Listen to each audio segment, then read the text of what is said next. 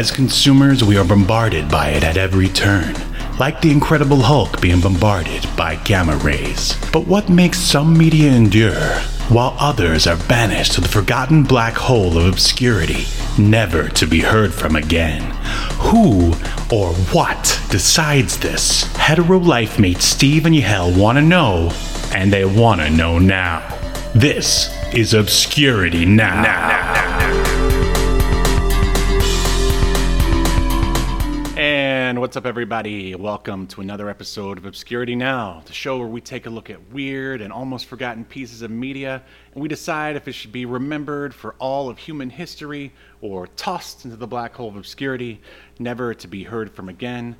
My name is Steve, and with me is a man who, well, I don't have anything this week. Well, Steve, I'm a man that I bought a seat, but I only need the edge for this podcast. I wrote that down too. Oh man, yeah, that was such a that was perfect. It was such a good line that they used it numerous times, and frankly, I don't blame them. Right. Well, it's just like with the first film, and we're talking about two movies. I'll get to that in a minute, but in the first movie, I swear every commercial is oh shoot, what is it that they always say, like?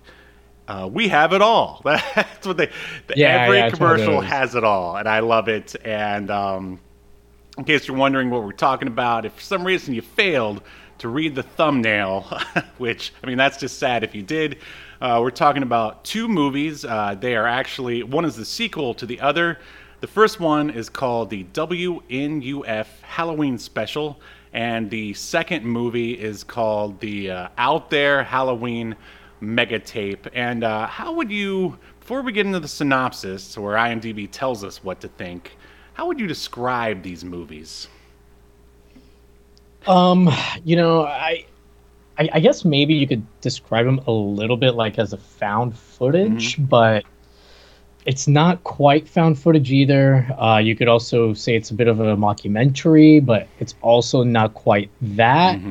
It's also a newscast, but it's like a mock-you newscast. Right. I don't know. What would you categorize it as? Well, these are definitely experiences. I don't know if I would want to see these on the big screen, because like the way you really want to sort of enjoy it or experience it is like on a VHS tape, like at home.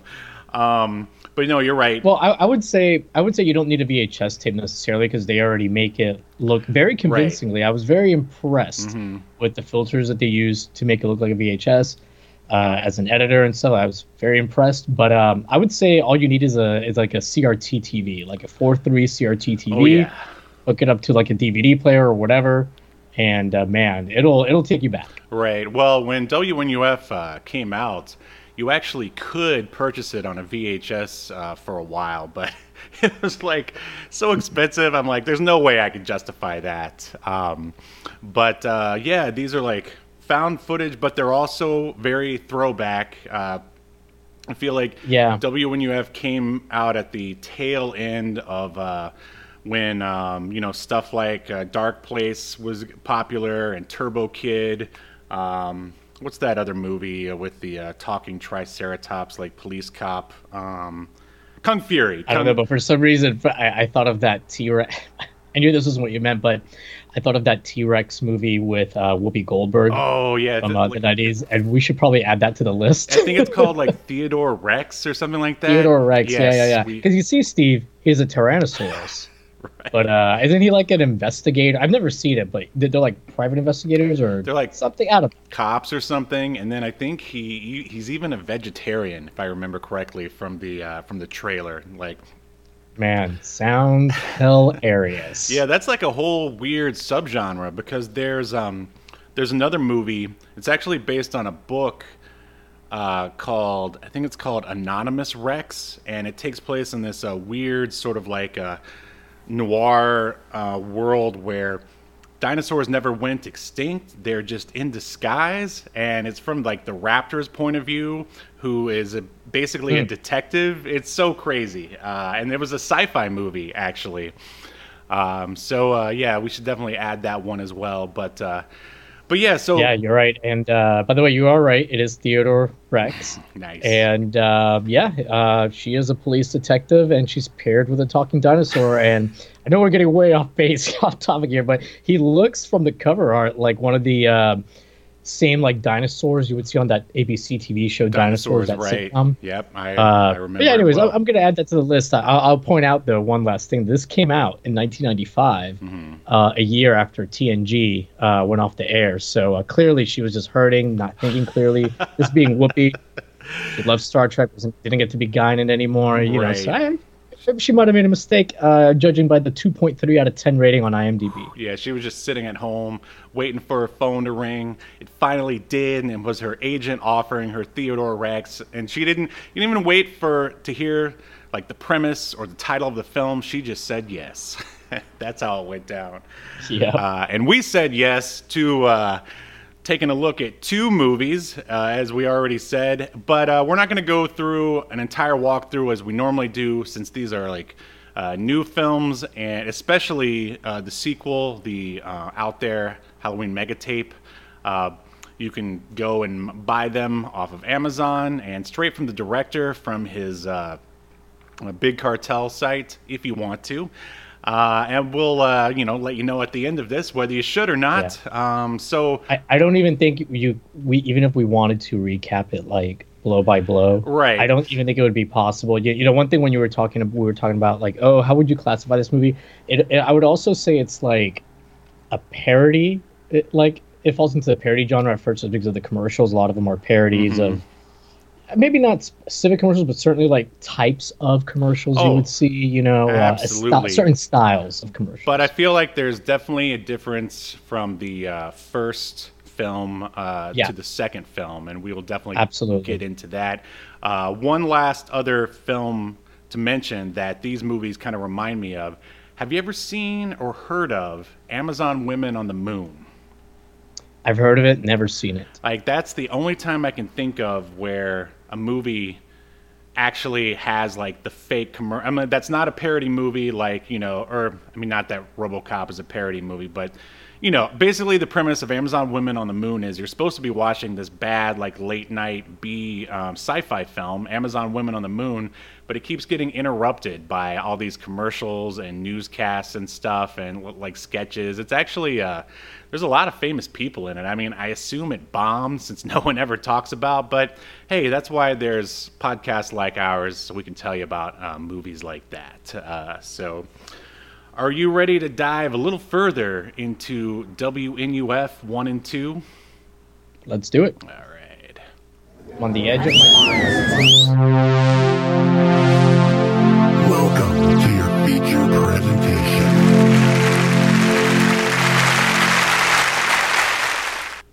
Alrighty. So jumping right in, we're going to start with, obviously, the first one, the WNUF Halloween special, and it premiered October 18th, 2013, and it clocks in at about 1 hour and 23 minutes. So another sort of element to these movies is, okay, so what you're watching is like a news broadcast, and this is all in quotation marks, of course.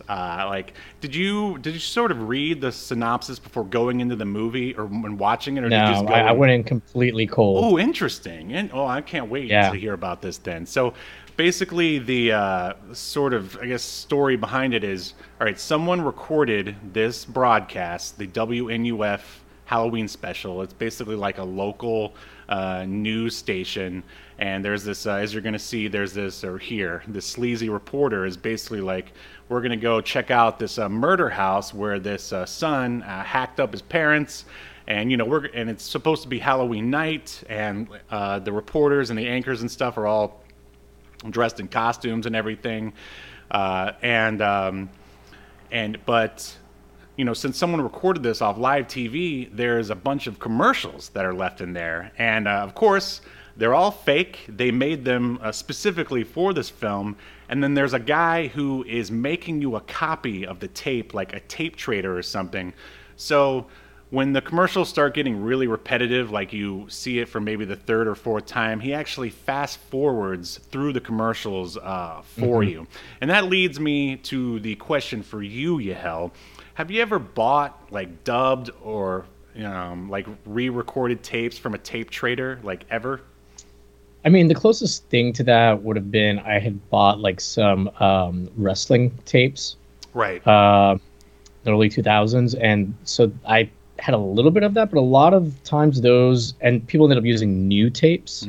So, but every once in a while you'd get somebody that had recorded over something. And of course, growing up, as a kid in the 80s and 90s, definitely experienced it when borrowing tapes from friends and that kind of stuff for sure. Sure. I mean, you probably like, recorded stuff yourself off of whatever channels you had, right? Yes, off the porn channel. Yes, Steve. I mean, hey, I wasn't gonna say it. I mean, you're a recovering porn addict. I didn't want to make fun. Yes. No, my first time was when I started going to conventions. Like they had, an anime was still just getting like big in the '90s. There were dudes there that, they already had like the entire couple of Dragon Ball seasons already on like VHS tapes in clamshell, and they haven't even aired in the US yet. And it also sort of happened with, I remember in the 90s, like that's sort of when Jackie Chan rose to prominence. And by the time like his movies actually premiered theatrically in the US, like you could already go and buy them from a tape trader. So yeah, I bought a bunch of Lupin the Third from a dude, and then I remember I had like a version of Reservoir Dogs that supposedly never made it over to the U.S. And I don't know. At the time, it didn't bother me that the quality, at least compared to a DVD, was pretty poor, but I think I was just happy to have it. It was more like, ooh, look at this thing I'm not supposed to have, but I have it. Right. There's a certain novelty to it, and also, I mean, our eyes now have been, spoiled by, Blu-ray. HD and 4K and Absolutely. remasters of older stuff. Yeah. So yeah. And of course, it was also like a big deal in like the horror world because there was a lot of stuff that was just never released or banned or whatever. I remember like Faces of Death. Like, did you ever watch those? No, but my brother would not shut the fuck up about it. But the weird thing is, he started telling me about this. I was already like in my 20s when he started. I was just, I guess, whenever he got his hands on it, and he like swore it was real, and I'm like, it's not real, bro. I mean, and even if it was, like, why would you want to watch it? Like, I have no interest in seeing a real person, like, murdered in front of the camera. Yeah. Like, no thanks. Put my brother on a list. Watch out for him. He's a danger. Right. So yeah, basically that's what you're sort of going through with both films here, is that they were, previously recorded off of TV, WNUF, from the 80s, and as you're going to see, the mega tape was recorded in the 90s. But moving on, the synopsis for WNUF is as follows. And see, this synopsis really kind of ruins it, but I'll just go ahead through it anyway. Okay. A horror comedy with fake news and commercial section that was filmed on an old video camera to make it look like a real VHS recording of a commercial television station's Halloween special from 1987. And this film was basically created by writer-director Chris LaMartina. His previous works include Call Girl of Cthulhu, President's Day, and What Happens Next Will Scare You. And I think I've actually seen Call Girl of Cthulhu, and it was okay. And he had some writers helping him out on this one. One guy, this has got to be a fake name, Jimmy George. First name Jimmy, last name George. And I saw that he was also a writer on Girl of Cthulhu, Call Girl of Cthulhu. Right. And he's got some others here, Book of Lore, once again, President's Day, and Grave Mistakes. And the last writer here is Pat Storick, and he worked on something, or wrote something called The Chainsaw Sally Show and Corpus Christi. And the name of the production company that released both of these movies is called Midnight Crew Studios. And why don't you tell us some of the megastars that are in this film? All right, Steve. Well, I may miss some that are important because I don't know who some of these people on IMDb don't have pictures. Because they're such big stars, Steve, that they don't want to be hounded by the paparazzi. So Right. that's why they don't have pictures up there. Anyways, we've got Paul Fahrenkopf, who plays Frank Stewart. He's the so basically, like, the way the movie takes place is kind of like the first half of it, or maybe like the first quarter of it, is like the regular evening news, and then they kind of move into the Halloween specific special, hosted by Frank Stewart, who's played by this guy Paul. You know him from nothing else. I'm not even. Well, actually, no, he's not the one that was in. There was somebody that was in that one of those, some Nicolas Cage movie, one of those treasure hunting movies. Oh, nice. Anyways, next up we've got Leanna Chamish. She plays Deborah Merritt, who I believe Deborah Merritt is one of the anchors, right? I think. Yep. On the regular newscast. We've got Richard Cutting. He plays Gavin Gordon, and Gavin Gordon is the other news anchor. And it was him. He's in National Treasure: Book of Secrets. Wow, good for him. As Agent Tyrn. So I don't know if he has lines, but he's a named actor, and he's got a pretty decent IMDb here. 52 credits, real movies. He was None of that fake crap. he was, yeah. He was in Guess Who's Coming to Dinner? Or I'm sorry, I think it's Look Who's Coming to Dinner. No, it's Guess Who's Coming to Dinner. Yeah. All right. But it's not the one with Ashton Kutcher. Never. This is a video. This is a short. You know what? Actually, no. These movies are fake. This is all fake. Well, he was on All My Children, though. Sweet. Yeah. He played some minor recurring characters. It looks like. Okay. Anyways, moving on. We've got Brian St. August, who plays Dr. Louis Berger, who is one of the he's in one of the commercials, right? No, he's a paranormal investigator. Oh, that's right. I'm sorry. Yeah. And his wife is played by some older lady who doesn't have a picture on here, so I don't know who she is. Helen Mary Ball. Okay, so she plays Claire Berger. Thank you.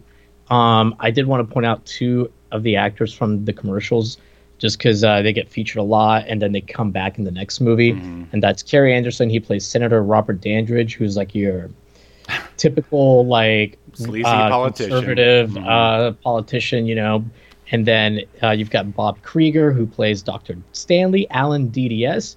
He is a dentist whose biggest fear is Halloween because cavities or whatever. Right. Anybody else, though, that you thought was important? I know that there's a lady, too, that's in the van during that lady, the telecast. The actress, or the character name is Veronica Stanzi.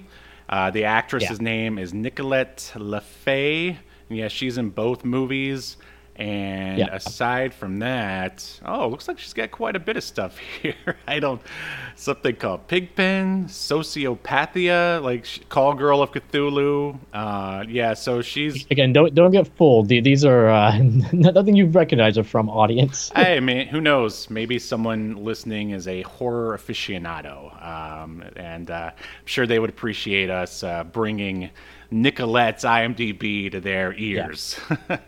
And by the way, I mean, when I say like, hey, you don't know this actor or actress from anything, that's not to like say anything of their acting ability. I actually thought for the most part, everyone does a really good job. Yeah. As far as their performances, really good. Like, there's nobody where I thought like, ooh, this feels like low rent or like a cheap, movie where they just got whoever. Like, everybody does a really good job with their performance. Absolutely. So basically it starts out, as Yahel said, with a newscast. And I mean, if you're like close to our age, then you got to experience like local, like bad, like TV. I don't ever remember them really dressing up like this. That's not to say that they didn't. I just don't really remember it. But basically the anchors are all wearing like the Gavin, the male anchor, is dressed like Dracula, and the female anchor, what was she dressed as? A witch or something? She was dressed like it was like the Bride of Frankenstein. I think. Yeah. Oh no, she was a witch. She was a Okay. witch. She was a witch. No, you're Yeah, right. yeah. I think in the second one, she's a Bride of Frankenstein. And I mean, and it's just as cheesy as you might think it was. I think Chris LaMartina loves puns, maybe even more than you and I. And there's tons of puns in both films. Yeah. And I mean, I'll definitely say right off the bat, between the two movies, I feel like WNUF feels a lot more authentic than the second film. the first one. I think it's a lot easier to, I guess, recreate that, bad local TV from like the mid '80s than it is to try to capture what you're going to see in in the next film, where they're really trying to capture like the '90s, and this time they're it's a Fox affiliate, but they don't call it Fox, of course. It's Ace, but like the logo is exactly like the Fox logo was back then. Yeah. And but we'll get to that a little bit later. And basically they report the news and make a lot of like funny little puns, and then they keep checking in with Frank Stewart, and he's basically, and this is where I think WNUF comes out again as the stronger film. Like, they sort of bait you at the beginning. They're like, we're going into this haunted house, so you know what's going to happen, and you get like excited. So when you watch all the commercials and all the other stuff, like in the middle, you still have that like anticipation. Like you're like, when are they going to get to the house, man? And so what were your initial thoughts? Like right when the film starts, there's like fast forwarding at the beginning. Like, what were you thinking?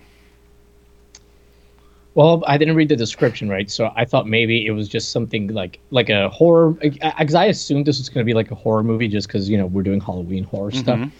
So I thought maybe it was just a movie starting off with like a newscast, of some event that had happened, and then we'd get into like the real movie or whatever. So I did it. I mean, obviously, like after a few minutes, I like realized, oh, okay, this is like the format. Like we're gonna see it play out like as a show, and then. I didn't initially get that this was like, oh, we're watching a VHS somebody made until like maybe the second commercial. I was like, oh, wait a minute, this is supposed to be like somebody sent me like a VHS of the thing. So, I obviously our listeners can't go into this movie blind because they've already listened to us, right?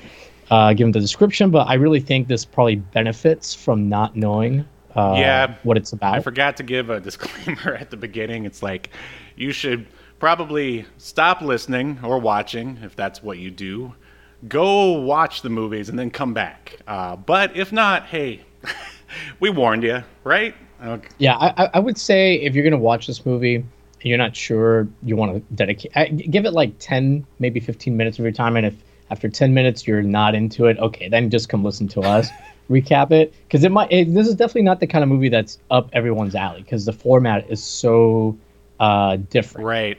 Also, I was thinking like if you weren't born like in the early '80s for the first film, or the sort of early '90s for the second film, then none of this is going to have like any kind of really meaning for. I mean, you can still appreciate it on, I guess, like a technical sort of level, and just be like, oh, so this is what TV was like back then. But as far as having any sort of nostalgic attachment to either of these, you probably won't. But I think people, not born then would still enjoy it. Like some of the commercials feel like almost like Tim and Eric kind of. In the second movie, for sure. Yeah. In the second movie, for sure, yeah. But even in the first, I wouldn't say like, I would say like Tim and Eric light. Right. Because these definitely feel like they could have been commercials. But there'll be like one line or one thing said in the commercial. You're like, okay, that's weird. Right. Right. So another thing I love about it is the cheesy graphics, which of course you have to have. And basically, as I said, they keep cutting back and forth with Frank Stewart. And there's like a crowd of basically, I don't know what age they're supposed to be. I guess like high school kids. It looks like they're young adults to like early 20s, maybe late teens. Yeah, and he's like interviewing them or trying to interview them, and they're all they're all dumb and giving dumb answers and stuff, and it's great because like that's how it would have been back then. They run news stories about stuff that's like going on in the area. That what's it called? It's called something River Hill Township. That's like something like that. Yeah, the area that WNUF services. And so you see news stories, like as Yahel said, from like the mayor's race going on and other like local stuff. There's like a pumpkin patch commercial. And then they also run the newscast itself. They run like a documentary about the Weber House, which is the name of the murder house that Frank Stewart is taking people through. And then they also talk about like... and one thing we should point out, they're not. He's not just taking them on a tour through the Weber house. The house is supposed to be. It's purported to be haunted, and that's why there's that crowd of people there because like they're interested in it being haunted, right. And he's gonna bring like these paranormal investigators with him, and supposedly no one's entered the house since the murder. Yes. How they know it's haunted, I don't know if no one's entered it, but.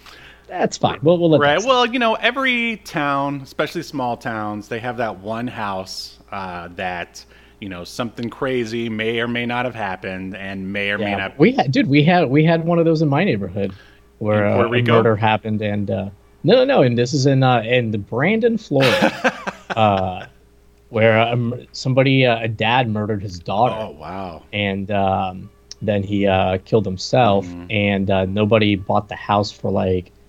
God, I don't know. It was definitely a few years, and people would like tell stories about hearing weird things at night, coming from the house. And... Awesome. Well, maybe next time I come to Florida, we're gonna go check that house out. I mean, eventually somebody moved in. Yeah. They were called the Webers. Whoa, mind blown. So yeah, he's Frank Stewart says they're going to have a call-in seance later on, which they definitely do.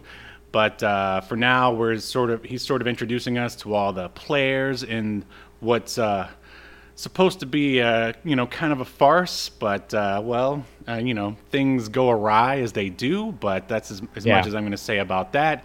He brings in these paranormal investigators that are supposed to be. I meant to look up the Warrens. The Warrens are the ones in real life, the ones who supposedly discovered the Amityville house. Are you familiar with the Warrens? Yeah. Well, here you got the Burgers, and basically they're paranormal experts that Frank Stewart called on to help with the seance, and he asked them all these questions and stuff. And what do you think about Frank Stewart? Dude, he's great. Like his performance is awesome. Like it's very believable. The only I would say though, I couldn't really tell at first if he was Frank, not the actor. If Frank was like really believing this stuff, or if he was just kind of playing it up and kind of almost like poking fun at the whole thing. And then we do kind of like later on in the second movie kind of get deeper insight into like his. To what's actually going on. About what's going on. Yeah, which is kind of interesting. And one thing I wanted to mention, Steven, I know this is kind of backtracking a bit, but you mentioned that during the newscast portion, they were running local stories. Did you have a particular favorite story? Because I certainly had a favorite out of the local stories they ran. I mean, the ones that stick out to me right now are basically the mayor ones when they're sort of like ragging on each other, and one of the mayors is like, oh, if he wants to talk about this, we could talk about his infidelity. How about that? He's like, oh, well, I'm here to talk about real issues, not this small stuff. Like he keeps calling everything small stuff, and then at the end he's like, so if you want to talk about infidelity, okay. Like, what? Yeah, nobody was even talking about it. Right. Which one did you like? My favorite one is the one where they start talking about how it's the 1-year anniversary of this kid that was trick-or-treating. Oh, God. Yeah. And he had like, he was wearing like a military, costume uniform. And he's an Asian kid, which is important for the story. He goes and knocks on this old man's door. And the old man, I guess, the implication is that like he was a Nam or something. Oh, no, they say he was a Nam, that he was a vet. Oh, they do say Nam? Okay. Yeah, they do say he's a vet. Yeah, and that he had like, basically had an episode of PTSD. He had a flashback and he shot the kid dead. Yeah, I after I saw that, I mean, And I meant to say this at the beginning. I've watched WNUF quite a few times, and the spoiler alert, I like it, so I usually watch it every Halloween. And yeah, this time when I was watching, I was like, why is that even there? Like, is it just so they could have like a sad story, or could it possibly be a red herring? So once you get further into the film, you start thinking, oh, is it that Vietnam vet? Maybe he's causing trouble. Like, I don't know. Oh, I thought it was just to do the joke, because then they do like, and I don't remember exactly how they transition out of it, but they have like a real awkward, weird transition where I think they make a pun as they transition out of it. It's just like real weird and just like real tasteless. Yeah, that's probably what they were going for. I mean, and that's the great thing about Frank Stewart is how sleazy he is, and he also insults, like when he's interviewing the kids, when they give a stupid answer, he like makes fun of them. Like right there on camera, and it's great. Yeah, he's awesome. Definitely like they cast the right guy for that. He comes off very like Phil Donahue-esque, maybe a little Geraldo Rivera, and yeah, he does an awesome job.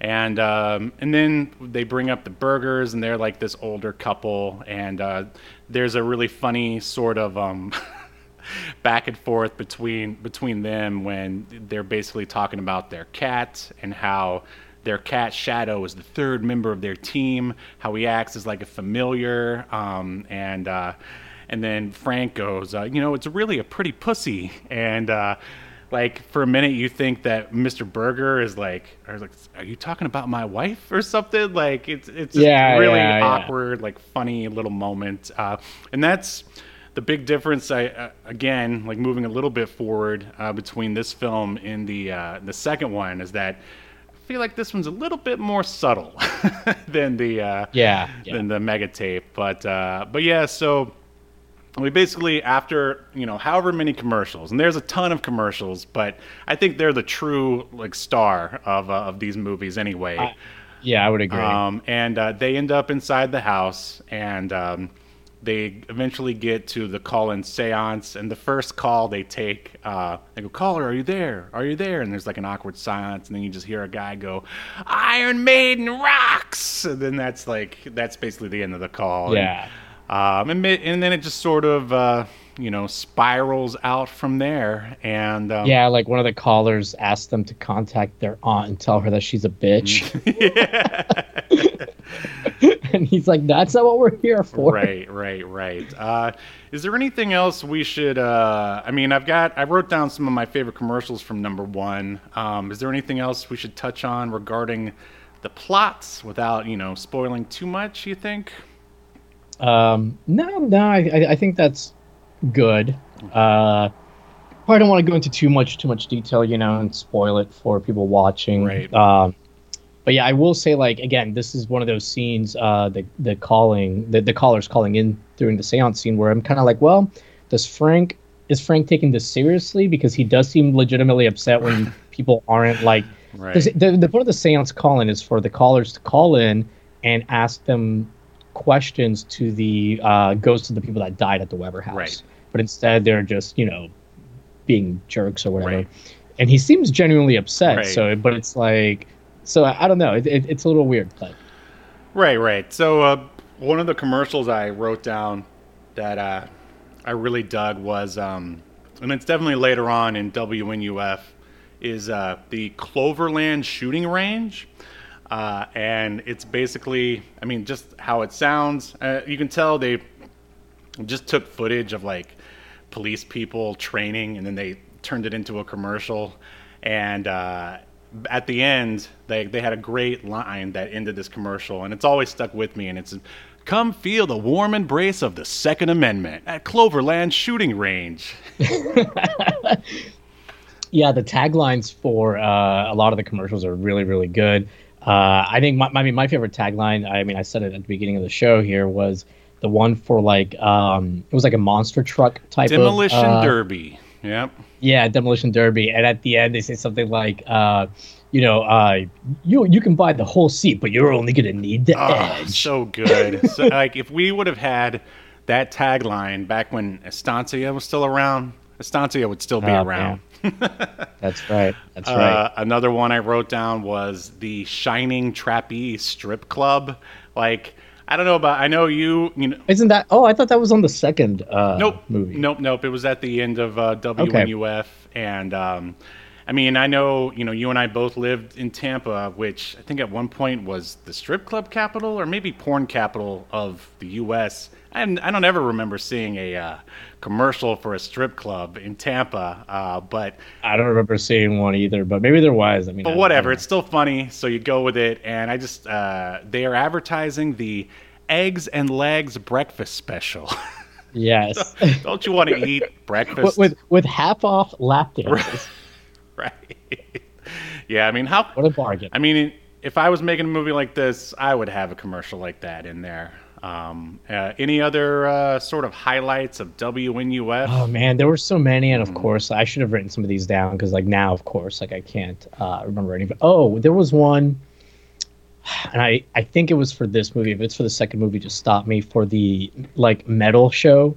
Quarry. Oh no, you're right. Yep, that's WNUF. Yep, that's the one. Mhm. Yeah. So that one was really good. It's basically like a Headbangers Ball Right. / hair metal type show, but it's like a local version of it. And it was like some TVs, because for you kids out there, TVs used to have these dials with letters Right. on them. And he's like, some TVs go to V, ours goes to Q. And it says something like that really doesn't make Nope. sense. And it's like Q for Quarry. Because that's the name of their like metal show. And it's just like, Yeah, so, and it's also like a bit of like a play off of the R amp goes to 11 from man, you Spinal. just read my mind. Absolutely. Yeah. Yeah, which we should probably. Is Spinal Tap obscure now? I mean, I think anyone who's ever played a guitar ever has probably knows about it, but we could still cover it. Whatever. We'll Yeah. talk about it off air. But yeah, I think there's supposed to be a new one coming out actually. That's not gonna be good. Yeah, God, they're gonna be so old, Jesus. But that's probably why it's gonna be funny. Yeah. But yeah, so that is WNUF. So we're gonna jump into the So wait, we're not. So just to be clear, we're not going to cover the ending or. no. I mean, just Okay. so not to spoil it. Well, yeah. Let's not spoil it, but I will say this: the movie definitely takes a turn towards the end. The final. I don't know if you can call it act. I mean, it is split into acts, like the actual special where with Frank or whatever. Yep. So I would definitely say it definitely takes a turn I didn't expect, I didn't see coming. It's done pretty well. Yeah, I would definitely, like, if you start to get like halfway through and you're like, I don't know, just finish it. Yeah. You'll be glad you did. That's well said. Yeah, it definitely has an ending that you won't see coming, and makes a little bit of a comment about something. But yeah, we don't want to spoil it. So anything else for WNUF? Anything else? I'll say this: if you're watching it and you're not enjoying the Frank section of the Halloween special part, stick around for the commercials. Like they're worth it. Like they're, especially if you like grew up in the 80s or 90s, like because even though like these commercials, they're very much like stuff you would have seen in the mid 80s for sure, like local commercials. It's also stuff you still would have seen going into the 90s. So I think really anybody, that grew up in the 80s and 90s will like get a kick out of these commercials, and just how freaking accurate I they are. know. Even though it's all for fake product, fake businesses, like they all feel like they could easily have been real. Authentic, yeah. Oh, and some other commercials that we didn't mention were, the sort of like Dare and Depression commercials that they did. Oh, and their anti-drug commercials Yeah. are really funny. Those were awesome. Yeah. So, all right, moving on. The WNUF sequel, which was the working title for it, it's actually called the Out There Halloween Mega Tape. I have the actual, whoops, I'm destroying everything, DVD right here, which was the only way I could find to watch it at the moment. You can actually, as I said before, you can get WNUF 1 off of Amazon. You might be able to pay a couple bucks to watch it there, but Out There Halloween Mega Tape premiered July 29th, 2022, and this time they leaned into the to the whole tape trader thing even more. You're getting this tape from some guy by the name of, let's see, I wrote it down here, Trader Tony's Tape Dungeon. And they even have like an opening for, I guess, for his catalog or whatever it's supposed to be. Yeah, like something Tony made. Basically. Yeah, just a bunch of clips like set to heavy metal music, which, like, I never saw any of that when I was buying stuff back in the day, but it was still fun. It reminds me a little bit of like when people that are in a part of like a scanning group that scan comic books or whatever, or even rip movies, like they'll throw in like their logo at the beginning or at the end. So like it's kind of something like that, you know, like, oh, we scanned this, you got this from me. Yeah. Oh, I didn't even think about that. Well said. But the synopsis for Out There Halloween Megatape is as follows. A daytime talk show host finds herself placed on a new program and investigating a farmstead with a long history of alien encounters. And once again, this was written and directed by Chris LaMartina. And according to IMDb, he was basically a one-man band for this one. I'm not sure what happened to the other guys. But yeah, like I know that for a while he was doing the crowdfunding himself for WNUF2. And luckily it was successful. And once again, the production companies are Midnight Cruise Studios. And yeah, that's basically it for the behind the camera folk. You got that cast handy?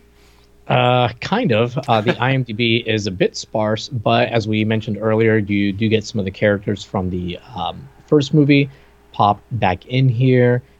Specifically, give me 1 second here. We see the Veronica Stantz comes back. We do see the guy that was running for senator, Robert Dandridge, come back. We also see the dentist, Dr. Alan DDS, come back. And I mean, we see Frank come back, but only like in archival or, you know, when they show footage from the first one. Right. I don't think there was anything new from him.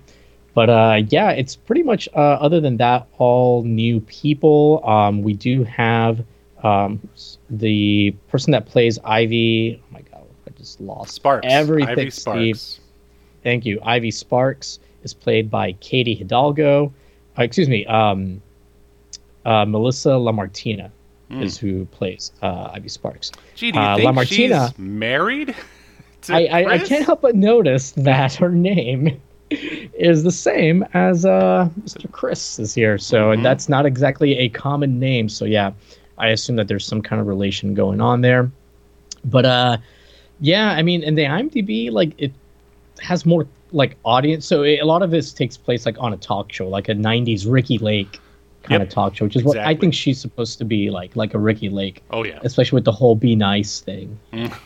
But yeah, I mean, we get some mentions of the audience members in the IMDb. But yeah, we don't need that. Anybody else here that you think is important to mention that carried over? No, I mean, I think you covered. You mentioned that Veronica Stanzi showed back up again, right? Yep. Yeah, you covered everyone. So good on that. Did you notice, Steve, in the audience member of the talk show that because they're all wearing costumes, it's like Halloween, right? Some of the costumes like are pretty. There's some pretty funny stuff. Like, do you remember when Demolition Man came out? And this is really like going into the 90s. Like I loved it because like I'm like, oh man, like 96. This is right around that time. Sure. Taco Bell. Like if you like went and got one of their meals, some of them you could get these like futuristic sunglasses, quote unquote. I remember. They had like the wacky shapes. Oh, there's a guy in the audience wearing those. Oh, Taco that's Bell awesome. Demolition Man sunglasses as part of his costume. The other costume that really stuck out to me, of course, is there's one guy wearing a Star Trek TNG costume. Wasn't there two? It was a guy and a girl, right? Oh, I only noticed the guy in the yellow, but yeah, there's probably more than one. Mm-hmm. I believe. I'd like to think they were all internally in their hearts wearing Star Trek costumes. I want to piggyback off your sunglasses story there. Do you remember when, because Mannequin came out, Pizza Hut had sunglasses there too? Oh my God, yes! Wow. Yeah, I had a pair of those. Yeah, Yeah, because that mannequin movie is dumb. oh, so dumb. Only something So like dumb. that could get popular in the '80s. That was the one where like the mannequin comes to life, right? And the guy falls in love with the mannequin. Yep, because she's like an Egyptian, I don't know, goddess or something. Sure. Yeah, why not? That I mean, that's Yeah, like the Scorpion King, The Rock, put a curse on her. I believe is the. that's It's a pure prequel to the Scorpion King, actually. Coke fueled '80s entertainment right there. It's Yeah, like a bunch yeah. of producers just put a bunch of Coke on a table, and that's what they came up with. I remember Mannequin was like kind of like a big It was. hit. I feel like, right, because wasn't there like a music video for like one of the songs from the soundtrack that was like a big? I feel like I remember constantly seeing some music video from the movie, and the movie was constantly on TV. Now, if you really want to get obscure, Mannequin 2, maybe we should cover that one.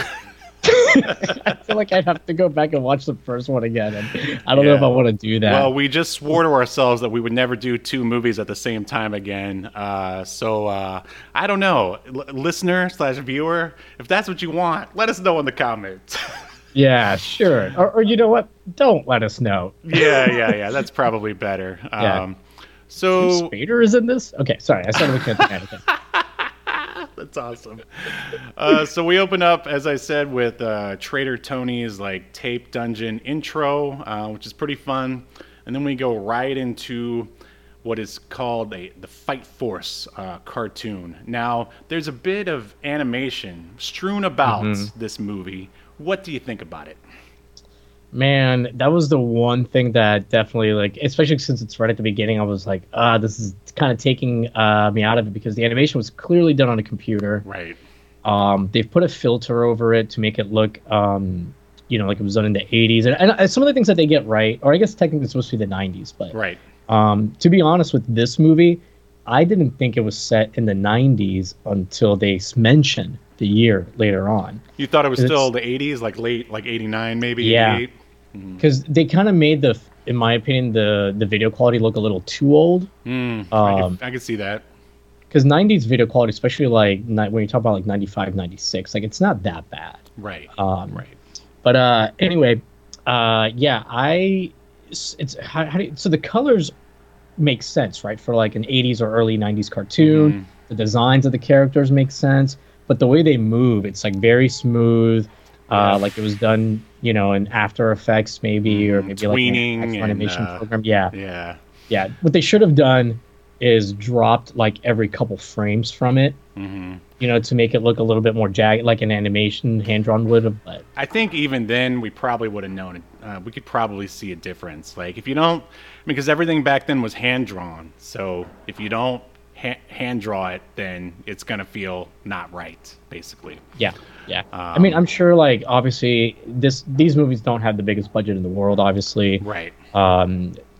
So I'm sure this was like a cost savings thing. It's going to be cheaper to do it on a computer than. Yeah. I mean, as I said in the opening, like WNUF1 feels authentic. These feel like, as you said, I think parodies or spoofs. I wrote down SNL commercials a lot of times. So I feel like this one like almost gets into scary movie territories. Those parodies. No, not that bad, but No, not that bad. Not that bad. Not at that level. But it's kind of like veering more in that direction. I felt like at times. you're leaning than, on the comedy, leaning towards the comedy. Yeah, where in the first one, it was almost like a lot of what made it funny was the authenticity Yes. of it. Yes. Oh, I agree. Whereas this one, it was like we're trying to be funny. So yeah, right off the bat, that cartoon made me question the authenticity of the movie, which I didn't want to. I wanted to feel the same way I did with WNUF1, but despite that, I continued forward. The Ricky Lake parody of Ivy Sparks, that felt closer to authentic. The only thing I could say is like, it's like the crowd was all made up of like the same age group. It's like they couldn't get like any old people to hang out in there. I mean, which is fine, whatever. I'm just Yeah. nitpicking. It's our job that we don't get paid for. But other than that, I mean, it felt pretty decent. And hey, I mean, props to them. It looked like a '90s, talk show set. and they had like a full size audience, the kind of size audience you would expect to see on that kind of show. So, hey, kudos to them for that. Absolutely. And we let's see. It actually, you know what it felt like? It felt like Nightstand Nightstand. with Dirk Yeah, Dietrich, aka Oh, Timothy yes. Stack. Yeah, Yes. Yeah. All right. I So haven't heard that name in a long time. not since we talked. Nightstand. Not since we talked about. Pretty sure we mentioned it when we Son of talked the about Beach. Son of the Beach. exactly.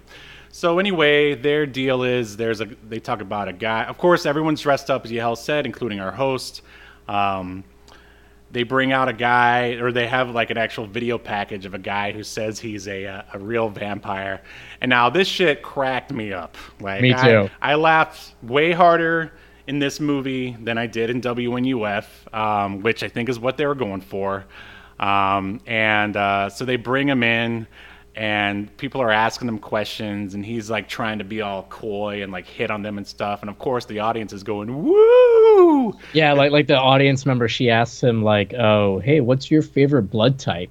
Like, and she says it kind of like to like make fun of him, for like thinking he's a real vampire. He goes, "I don't know, what's yours?" And he's like making all these like faces at her. Right. like, Or wait, didn't her. he say, "Is it you?" Like you're my blood type, or something like that. No, I think he just says like, "I don't know, what's your blood type?" Yeah, You know, either he's way, the audience wooed, and But the video package introducing him is hilarious because, I mean, I watched my fair share of like '90s talk shows because, like, for Who those that didn't? don't know, in the '90s there were a million of these talk shows, and they would do these like crazy things where it's like this guy thinks he's a vampire, this guy thinks he's a frog. They would do this Right. kind of stuff all the time, and they often did have like a quick 1 minute long video package like they did for him, and it's like he thinks he's a vampire. He works at a gas station at night because that's like works for his lifestyle. Right. And like he drinks blood from like volunteers that he met at a local goth girls, book club or yeah. something like that. I could just see this guy hanging out at the castle, like no problem. Yes, Yeah. yes, I've met dudes like this. So Mm-hmm. I thought it was hilarious,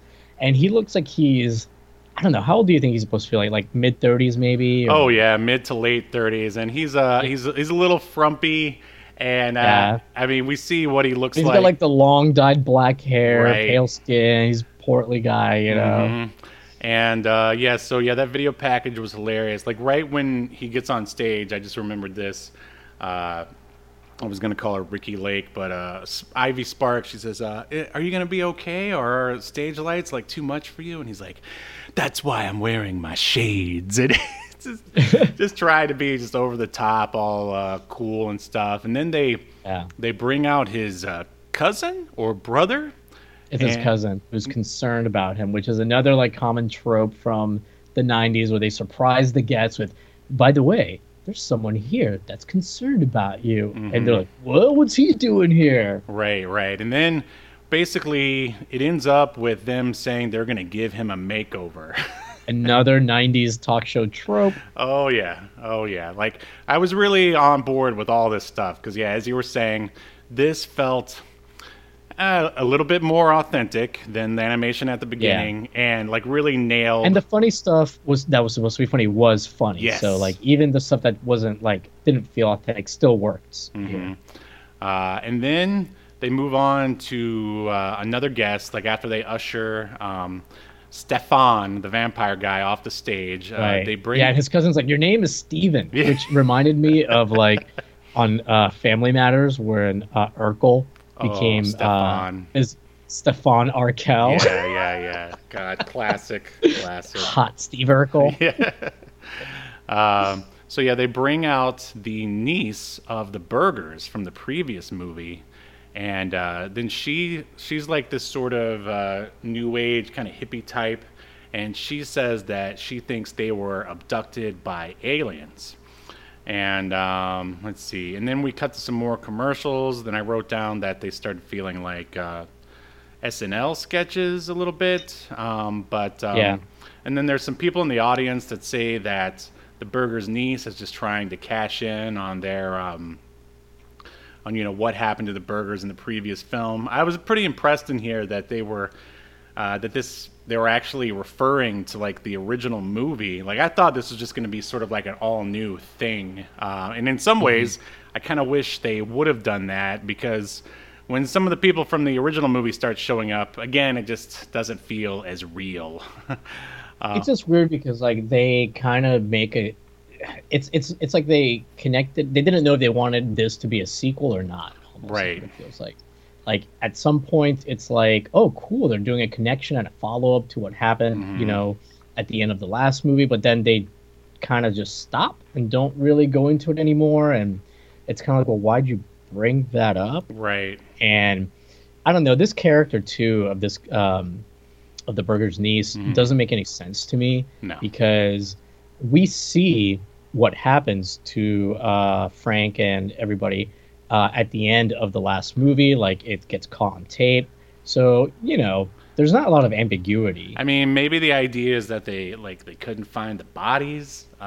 So Well, they do say that like they were missing right at the end of the first movie, right. But the aliens thing, there's nothing that happens. The there only that would reason make you why think aliens. she's there and that's there is so we can now dabble in like the alien genre, basically. Which, to be fair, in the '90s there was a lot of Huge deal. there were a lot of TV shows, a lot of TV specials about alien conspiracies and UFO sightings. I mean, all the fucking time. And speaking of that, especially sightings, were you a sightings guy on Fox back in the day? Wow, you just remind. Sorry, you just unlocked the memory, as the kids say. Were you abducted? Did they anal probe you? What happened? You know what? I was never abducted, but I did see one time something very strange in the sky in Puerto Rico. I'm sure there was a perfectly reasonable explanation for it. No, I can't remember if I ever saw sightings, if I ever watched it or not. Did you? Yeah, I watched an episode or two. Like, I remember there was one that, and this is at a very young age, I don't know, 12 or 13, where, I don't know, I was still imbued by my parents' religion, where they were just talking about all of like this, people who were into like Satanism and the devil and stuff, and that kind of scared me big time. But I mean, I'll say Sightings was no unsolved mysteries. Sightings was way more sensational, I'd say, and it was all about paranormal stuff. There was none of that boring old missing people who you might find if actually paid attention. No, it's like all aliens, all like cryptids, and I guess satanic worship and whatever. And so I saw an episode or two for sure. I mean, Fox was the network for the X-Files. Like, how could you not have sightings? There's actually a modern version of this on Netflix called, I think it's called Unsolved. Because now that you started like going over some of the stuff on sightings, I have seen it. Oh, okay. And yeah, it's called Unsolved. No, wait. Maybe it's Unresolved. I don't know. It's some show with William Shatner, and it's the same kind of stuff. And when you read the descriptions, you like on some of these, you think like you're going to take a real investigative look at it, but no, it's super sensationalized, and it's they bring on like one of the episodes has this that's about aliens or something. Like they have this astrophysicist, and you're like, oh, okay, a legitimate person. But they dug up this astrophysicist from the country. He's like has like the hickest accent you've ever heard. Like, where did you find this astrophysicist? That's awesome. And speaking of those shows, I mean, that's basically what the film transitions to next. Like, there's one more sort of, I don't know, slightly humorous segment on Ivy Sparks about a woman who's having an affair with a ghost. Like, I don't know, I really didn't think it was all that.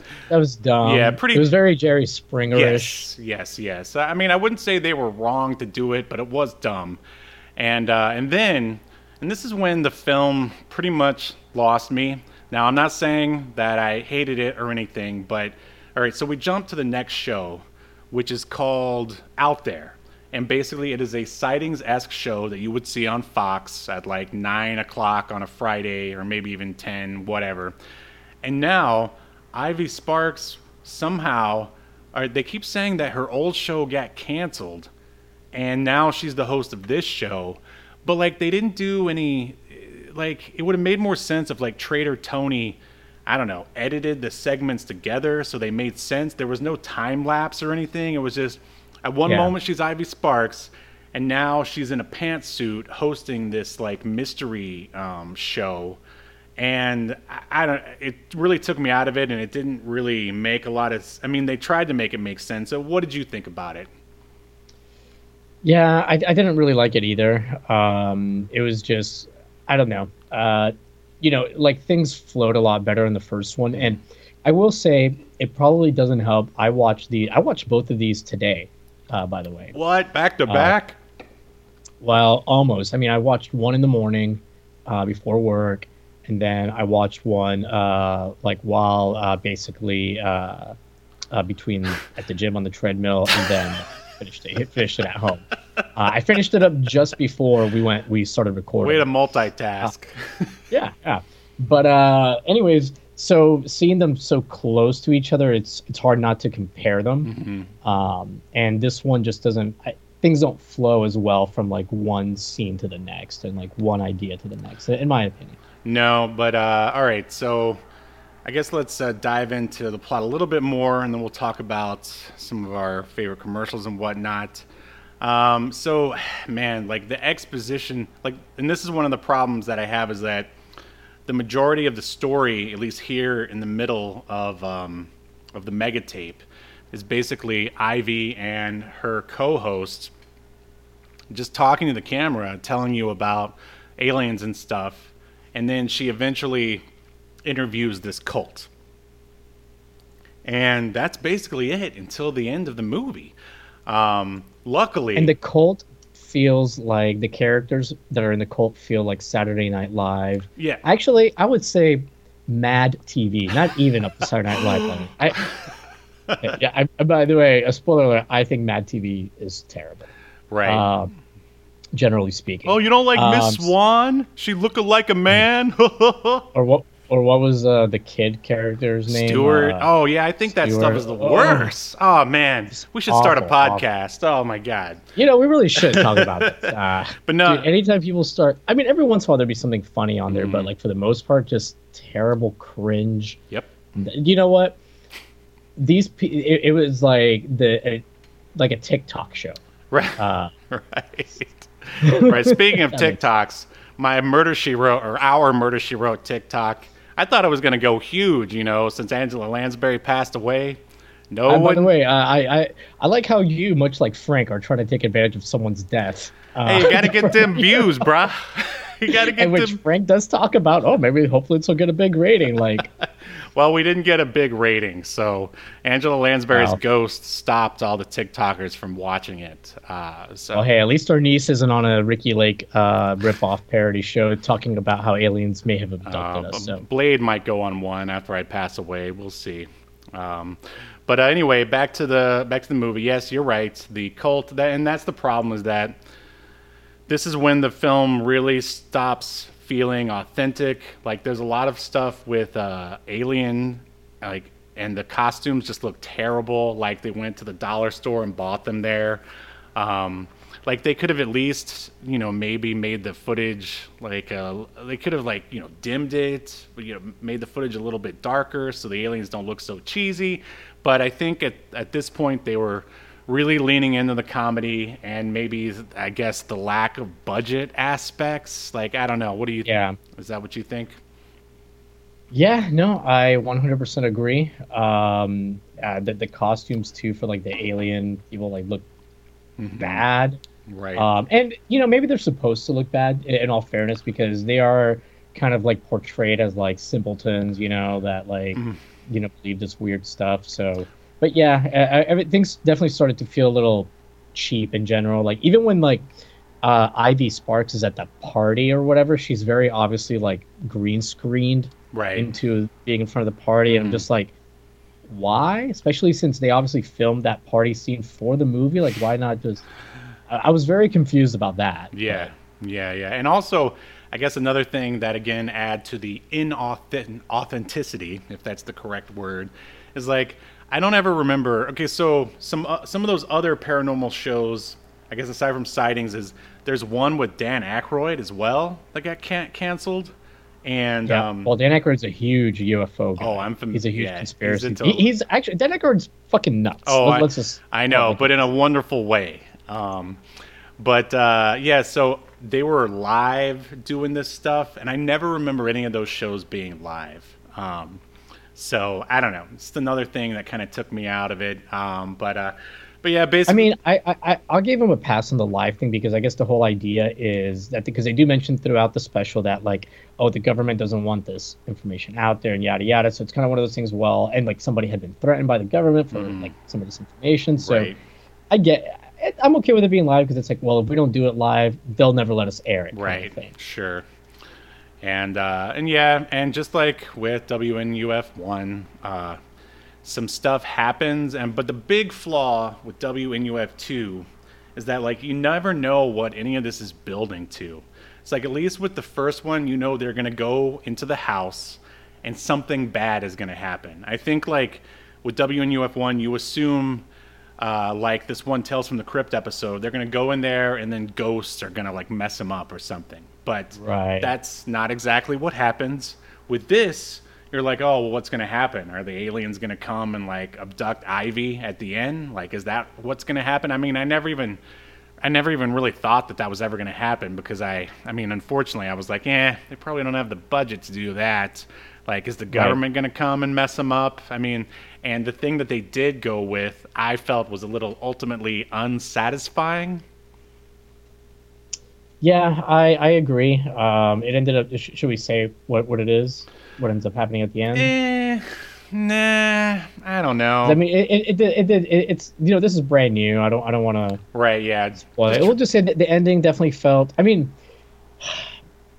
it was definitely supposed to be like kind of funny, right? Mm-hmm. And like, I mean, it did kind of give me a little bit of a chuckle just because when the reveal happens and it kind of harkens back to this reoccurring segment that had been playing throughout the show. Mm-hmm.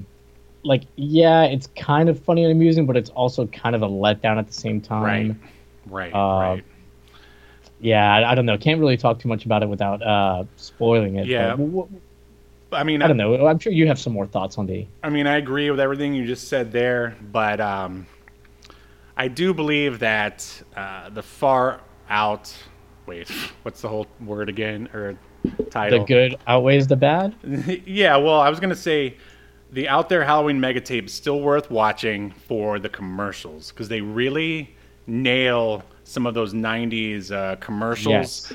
There's one I don't even remember what They have like a Super Soaker parody one that's like so good. spot on. The one with the Like- jeans. Yes, yeah, the one with the jeans is good. Yeah, just like multi-ethnic people voguing for the camera, and at the end it's like they're like denim for those who are sick of labels, and it's like, oh, that's what '90s commercials were all about. Like, gosh. Yeah, they also do like a perfume commercial that's like black and white and very like abstract. That one was good. Which, there's still isn't it crazy? That's still how perfume and cologne commercials are. I know. Like, have you seen the new one that Johnny Depp is doing for? I think it's like Christian Dior. Oh wait, maybe I have. Sauvage. Yeah, it's stupid. It's not Savage. It's Sauvage. That's so dumb. And it's like him in black and white playing guitar in a desert or something, and then he like walks towards the camera. Sauvage. Man, I bet he got paid like so much money for that. I don't even want to think about it. Yeah. But I wrote down. There was one. Amish Frankenstein. They were talking about movies for some reason.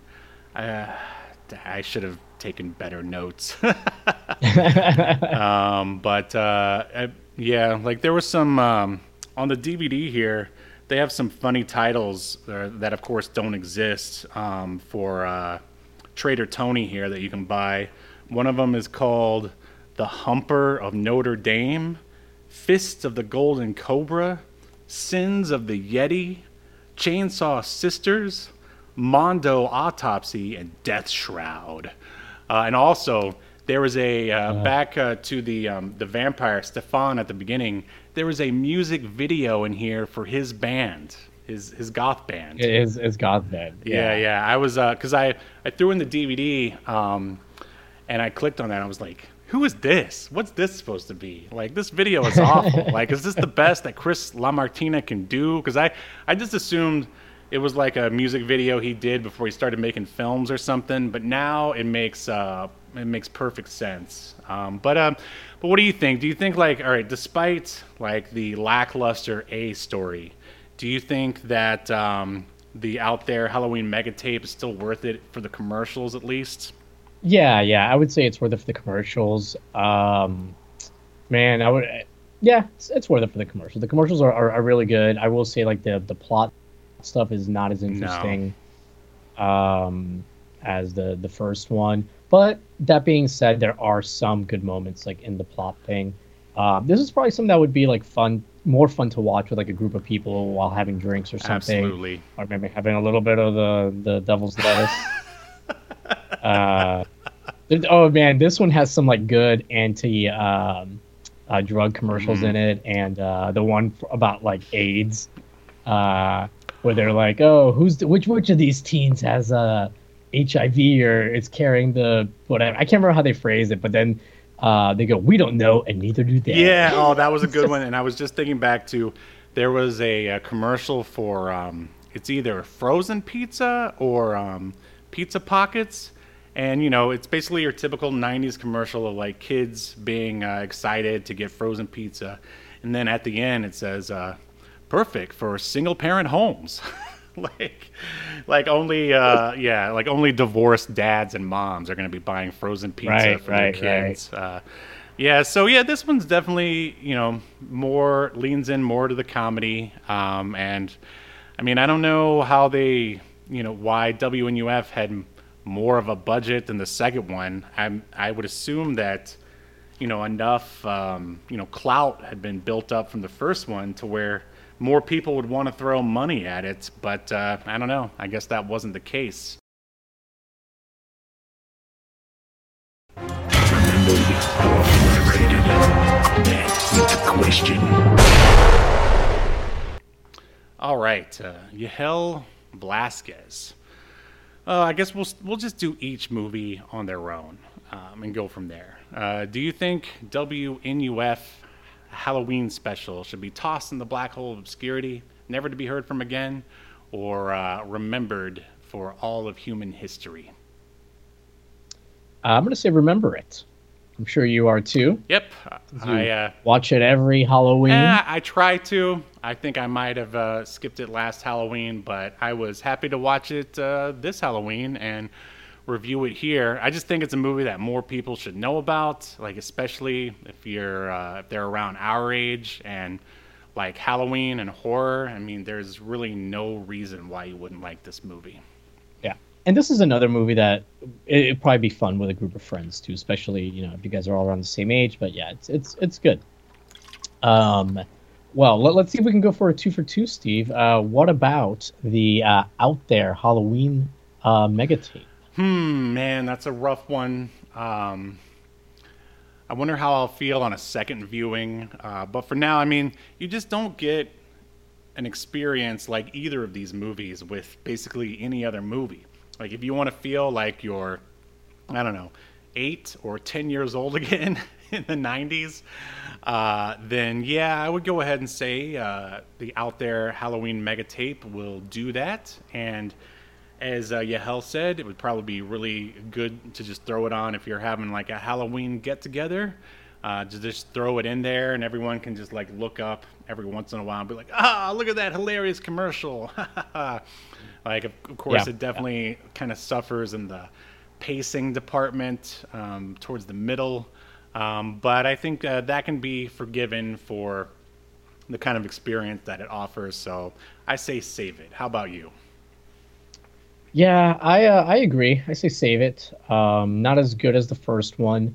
But you know, maybe they just didn't, maybe what's his name, Chris, maybe he just didn't want to straight up do a repeat, you know, more of the same, you know, wanted to try and, you know, mix it up a little bit, so, which I can respect that, right?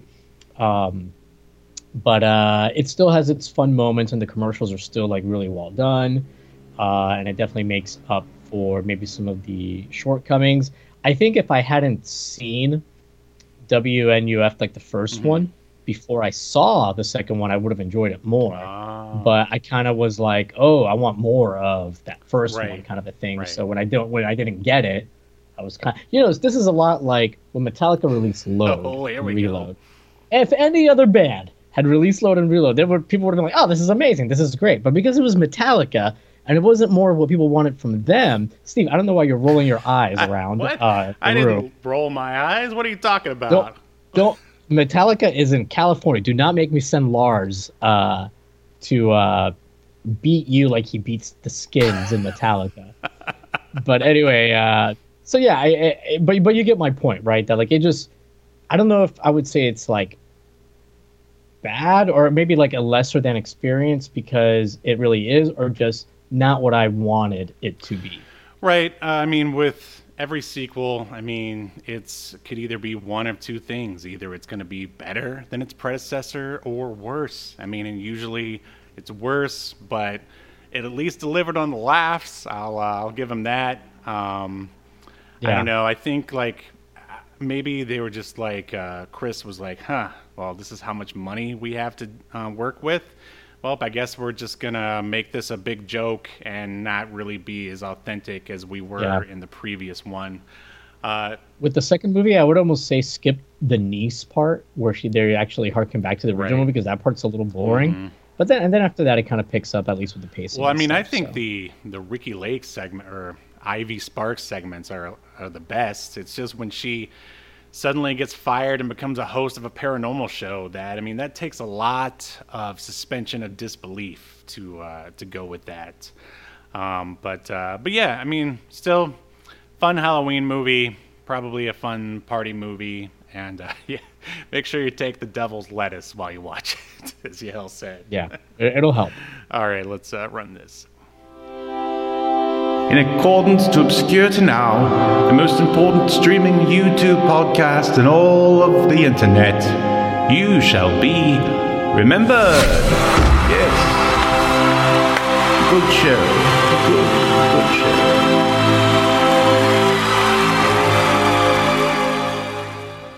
All right, and that is WNUF 1 and 2. Is there anything else we should mention before we dip out? No, I think we covered everything. Obviously follow us on the socials at Reptilian Media on TikTok and Twitter and Instagram. AOL keyword Reptilian Media. Actually, AOL is back. Like it got a friend of mine, actually the guy that worked on getting X-Band to work over the modern internet. Him and some people worked on rewriting. I guess I got like actually some of the source code too, like recreating AOL, and they've got some of the keywords working now. It just got released on GitHub. And yeah, they've made like a working AOL client that works the way it used to. Wow, that's crazy. Do you remember there was like a computer commercial during the Mega Tape? Do you remember that? Oh my God, the one about the internet where they're like, oh, now at blazing 56K. Dude, I remember when I got my 56K modem, and it was definitely faster than my 28K modem. Blazing, I don't know, but you definitely felt that slightly text better come through a little bit faster. Well, I was on a podcast a while back, and it finally premiered. It's called the Superhero Cinephiles Podcast. And I was on there talking about future convicted felon Alec Baldwin's movie The Shadow from 1994, which, I was obsessed with that movie when it came out. I kind of felt like I was cheating on our podcast because I wanted us to cover that movie first, but we still can. And you should check it out there. And if you're a colorist and you want to work on the up-and-coming hot indie comic Escape to Earth, let me know. Let us know on Twitter and all the other aforementioned socials, especially AOL that Yael mentioned. Yeah. And we can put you to work on Escape to Earth #2 because the Frenchman that worked on mine is incommunicado. No emails, no nothing. I don't know what happened to him. Maybe aliens abducted him. I assume he OD'd on. We need to get Ivy Sparks on the case. Well, who knows what her job is now? She's probably in what? Nope, that's going to reveal the plot. Never mind. I'll pass on that. And speaking of Escape to Earth, still plenty more copies available if you'd like to purchase one. It helps out this show quite a bit. And I mean, one thing we always forget to mention is you could always go onto Spotify or iTunes and leave a review. I mean, that'd be swell. Yeah. But other than that, we will see you next Sunday as we continue to discuss more obscure media only on Obscurity Now. See you then. Happy Halloween. I'm having a weird day. The name's Adam. Where I'm from, I'm known as the Zero Thief. Depending on who you ask, some might say I'm the best thief. But believe it or not, even the best screws up every once in a while, and that's what I did, and I had to make a fast getaway. I ended up crash landing on this bizarre planet. Turns out, I didn't get away fast enough. These winged freaks followed me here. It's just us here, Zero Thief, on this empty backwoods planet. So start talking, either to me or my blade. Okay, I do have something to tell you. It's about the planet. It's not that empty. Come on, man. I thought you were gonna die. Cut me loose. Behind you. Whoa. Thought I was done for. It was gonna be a light snack for a snarling creature. But then, she showed up, riding on the back of one of those monsters like it was nothing. And with a wave of her hand, the other razor-toothed beast just stomped away. I'd never seen anyone like her before in my life. I thought I'd say something clever. Thanks, have you seen my ship? She gave me a look that said more than words ever could, because I think she was trying to read my mind or something. And from there, things just got even weirder. Escape to Earth. 36 pages of insane dinosaur action. Issue 1 available now at reptilianmedia.bigcartel.com, featuring a variant cover by Sean Forney. Act now while supplies last. You've been enjoying Obscurity Now, a podcast that's recorded live to tape and streamed to Twitch and YouTube. Subscribe so you never miss an episode or hilarious quip. Take us with you by following the download links provided in the show notes to wherever you get podcasts. And take notice of our various social media links if that's what you're into. I'm not here to judge. And make sure you join us live next week at 6 p.m. Eastern, 3 p.m. Pacific as we continue to discuss more obscure media only on Obscurity Now.